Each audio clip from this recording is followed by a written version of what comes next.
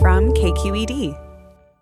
Among the wave of newcomers running for political office this year are candidates who are also immigrants, both Republican and Democrat. They're doing so in the middle of a charged national debate around immigration. As part of our series, The Long Run, KQED's Miranda Lightsinger spoke with several women who are up for the challenge. When Betty Valencia decided to run for the Orange City Council in Southern California, she never thought being an immigrant would make her a target.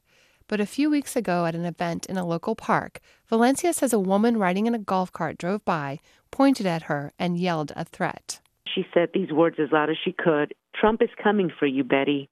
Valencia says the comment brought her back to her first few years in the U.S., when she came to Orange County as a child with her parents from Mexico. I remember some of the things that I was called. I remember the way the word sounded, the way the yell sounded, and that anger. Valencia took the woman's comments as a threat, that she could be deported, even though she is a U.S. citizen. It made her question whether she wanted to continue with the campaign, and she worried if she and her volunteers were safe.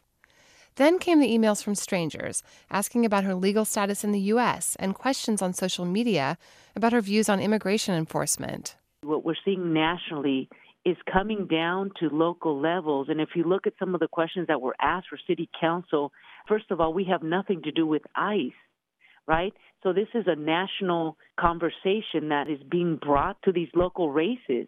Despite a political climate many see as hostile to immigrants, citizens like Valencia who are born in other countries are running for office throughout the nation. Sayu Bojwani is founder and president of New American Leaders, a nonpartisan group focused on helping immigrants and people of color get into political office. There's no question that the Trump administration's policies and rhetoric have been a big motivator for our candidates. I think running for office has definitely become one element of the resistance movement among immigrant leaders. Bojwani says her group trains the candidates to see the immigrant experience as an asset. The immigrant narrative as part of the American story is a critical underpinning of our training. One of her graduates is Farah Khan, who is making her second run for Irvine City Council after losing 2 years ago. Khan is one of 5 immigrants running for a city council that's currently all white. She talks with voters about being an immigrant and coming to the U.S. from Pakistan as a 3-year-old in 1974. She says negative attacks have falsely claimed she's associated with terrorist organizations. In her first run, those attacks were made in mailers. This time, they've moved on to social media. You're running for a local office, and it's something that you care about. You care about your city, you care about your neighborhoods, your neighbors, and, race and religion has no place here.